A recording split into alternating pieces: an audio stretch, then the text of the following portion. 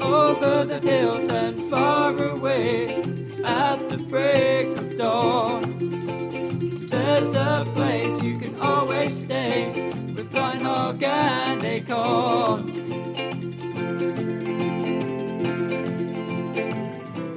Welcome to Blind Hog and Acorn. I'm Mary Jane, your host. I think the last time I bought bread in a store was probably 8 or 9 years ago. Bread, buns, rolls, cakes, cookies, biscuits, everything now like that has been made from scratch. It's not as hard as it sounds. Really, it sounds more impressive than it actually is. Ridiculously easy. All you need is to have ingredients on hand and perhaps the right pan. Hot dog buns certainly need a special pan if you want them to be uniform, but other than that, I bet you've got everything you need right now. After plugging along doing my thing, I upped my baking game a couple years ago by taking some cooking and baking classes from a French chef. Chef Roland is bona fide. He's from France and has some serious credentials underneath his toque.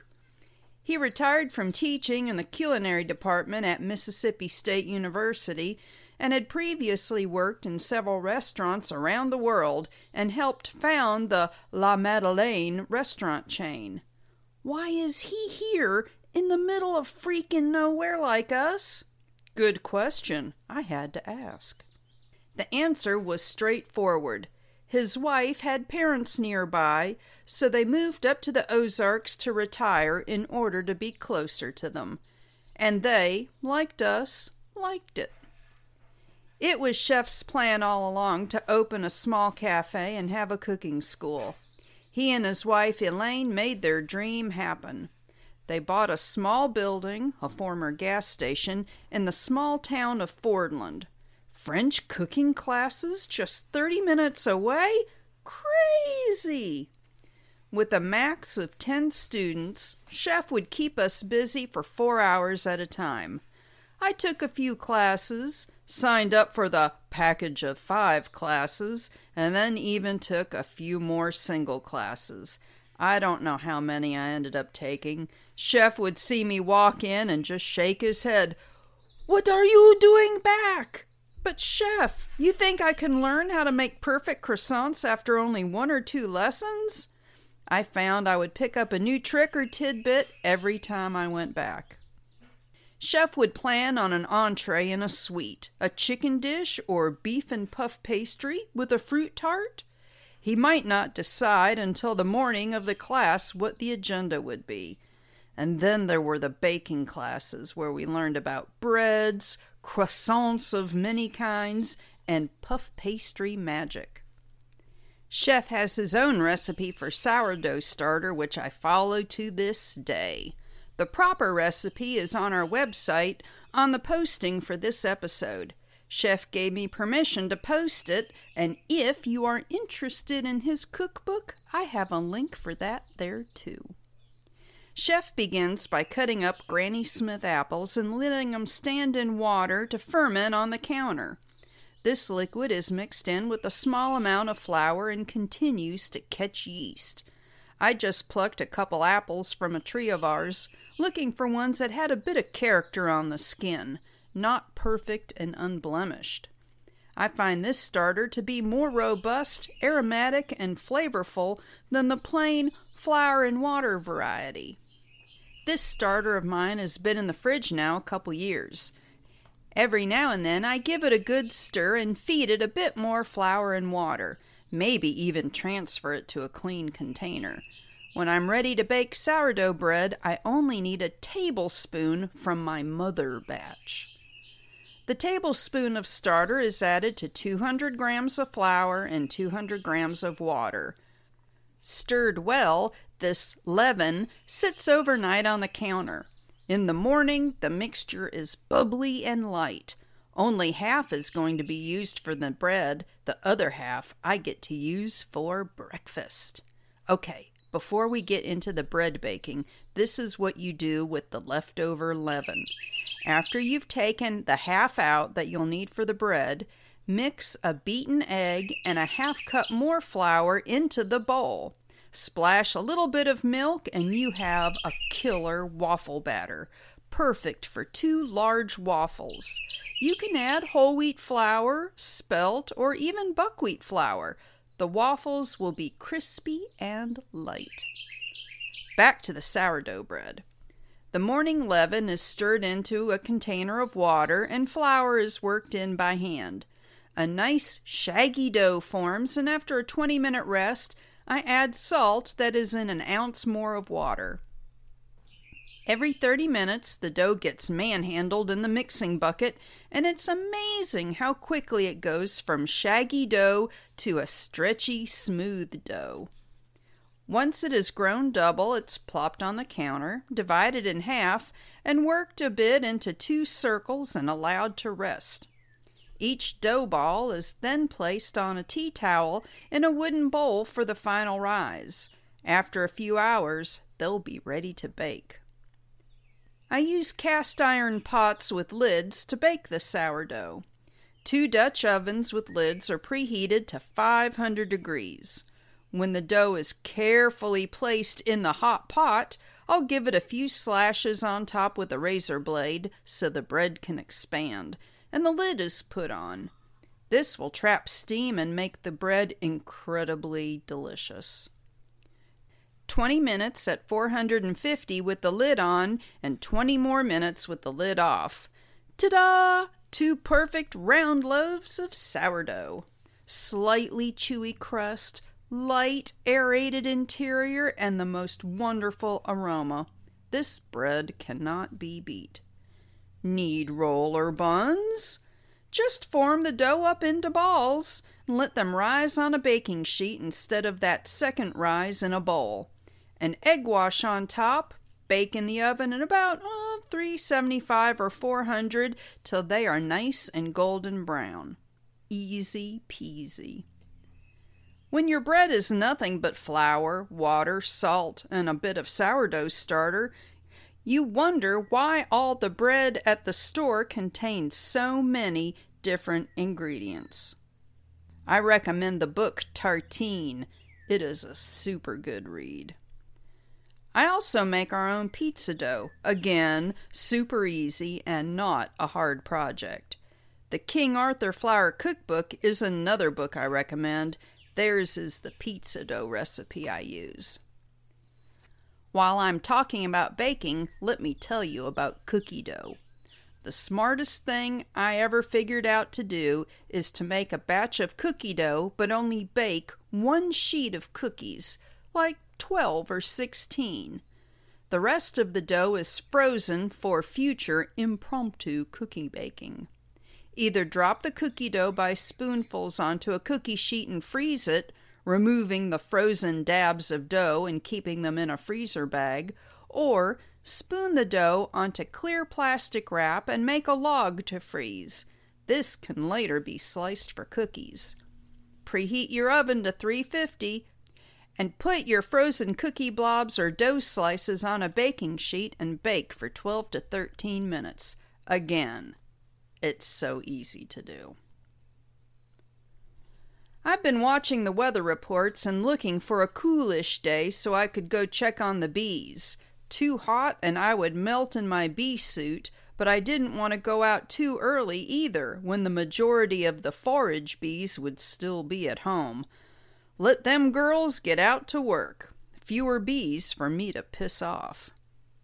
I think we got our first starter nukes, a small starter colony of bees, in April or May the year after we moved here.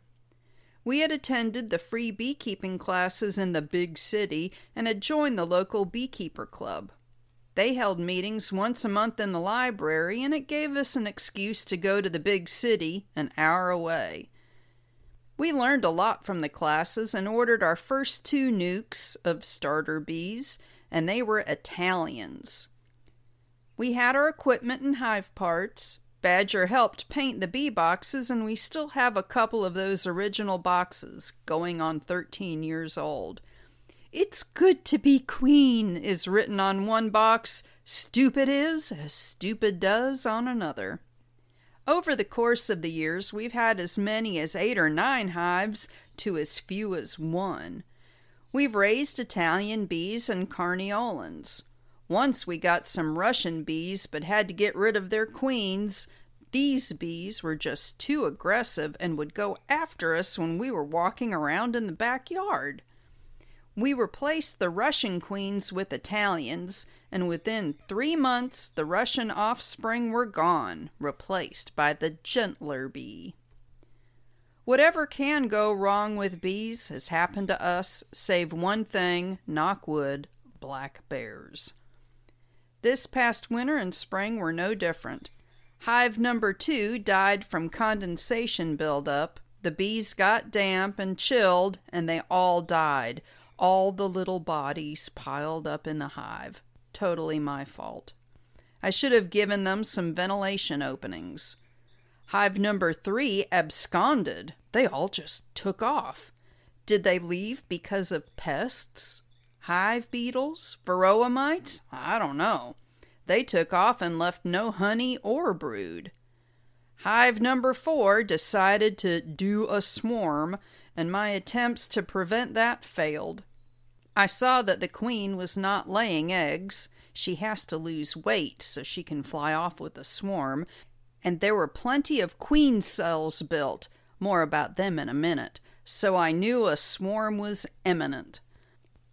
I put a frame of baby bee brood from hive number 1, the only hive that seemed to be happy where it was, thinking that the bee colony would not abandon larvae, but about half of them took off with the old queen anyway. Blind Hog heard them up in a tree beside the house. A swarm will stop a few times and ball up on its way to the new location, and they were way up, too high for me to reach and catch them. All I could do was wave them on their way. Another thing I've learned to do is to quit ordering replacement queens. If a hive is queenless, I'll just take a frame from another hive that has freshly laid eggs. The bees in the queenless hive will raise up their own queen from one of the newly laid eggs in a matter of 3 weeks. If I don't have another hive with fresh eggs, well then, yeah, I'll need to order a queen and it'll come in the mail. Our post office will call me so I can pick her up without delay. A bee queen does not need to ride around with a postal carrier for hours longer than needed.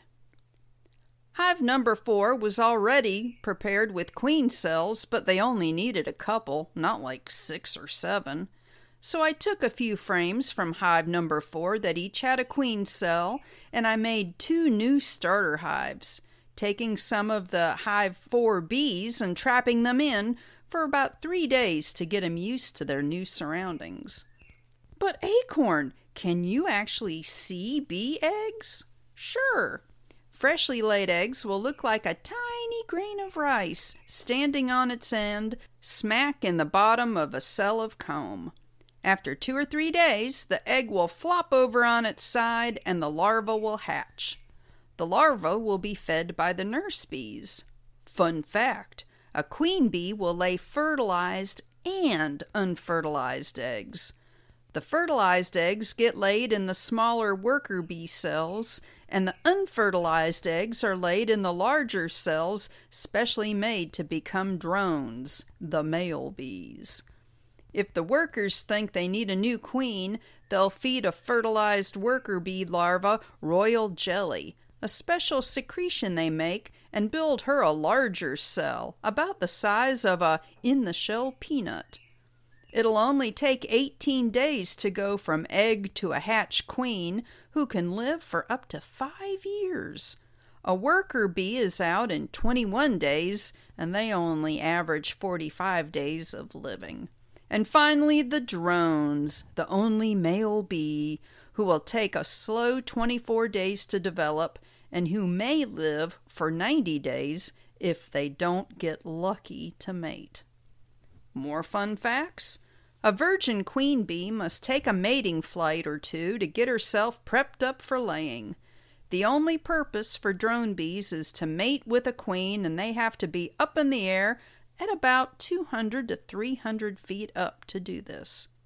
A new queen might mate with up to 20 drones, storing their sperm in her abdomen, and this is thought to be enough to last her a lifetime.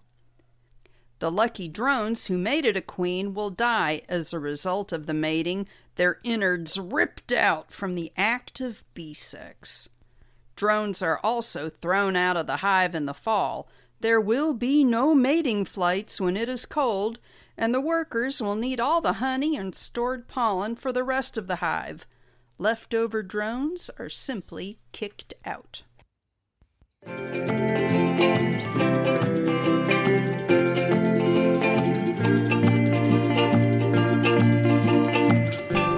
Hey listeners, yes, it is me again, the Blind Hog.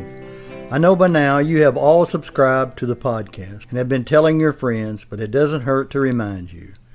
Acorn has posted lots of pictures on the website for the episode this week, so check them out, www.blindhogandacorn.com. I donned on my gear, bee suit and gloves, and got the smoker lit and puffing. Walked over across the rose field to the corner of the field where the hives are located and began my bee check. I've learned that the less I mess with the bees, the better off things are. I think I have a tendency to roll the queens by accident, so once-a-month checks are good enough for me. Anyway, all I was looking for was capped brood, larvae, and eggs. If I see this, I know immediately the queen is in good shape and is laying. I don't have to go through the whole entire hive to find the queen and take the chance of squashing her between the frames in the process. The top of the hive is lifted and set aside. The inner cover is pried off the top box. The bees like to glue everything down, and a few puffs of smoke on the top of the frames, as well as underneath the hive. Poof, poof, poof, calm those bees. Using my hive tool with the J end, I think that's self-explanatory, I can hook under one end of a frame and slowly but gently lift it out and inspect it in the sunlight. Capped brood and capped honey is a little similar, but you can tell the difference when you look. Eggs, wet larvae of various ages curled up in their cells, capped brood, and even cells with bees in the process of emerging. It's all there on one frame. Voila! Found eggs and larvae in all 4 hives.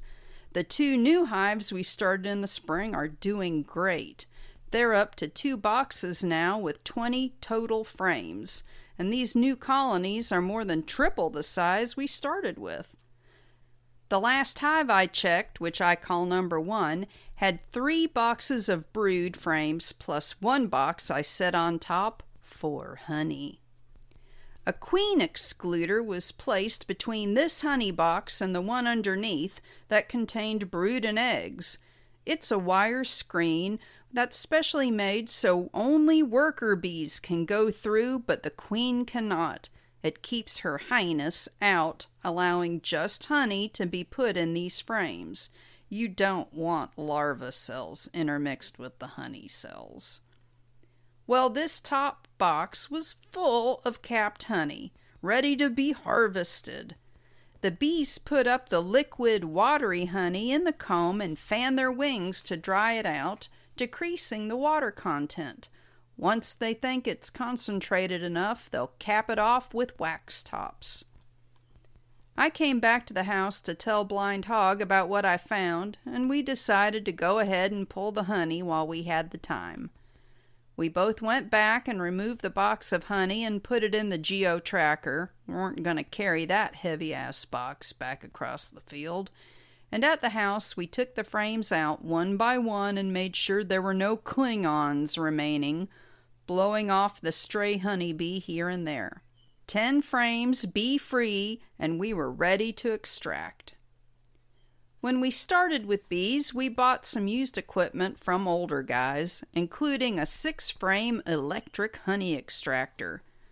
After cutting the wax cappings off the frames of honey, You set the frames in and close the lid. The machine will spin the frames around and the centrifugal force will pull the honey out.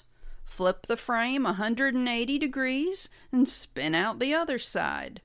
Well, a few years ago we decided to sell the electric extractor and a few other bee tools. For what little we were actually harvesting, it seemed like overkill. We didn't lose any money on it. Now we have a small manual extractor that does the same thing as the fancy electric model, but it spins just 2 frames at a time and you crank it by hand. Big deal. Got it on sale new for $50.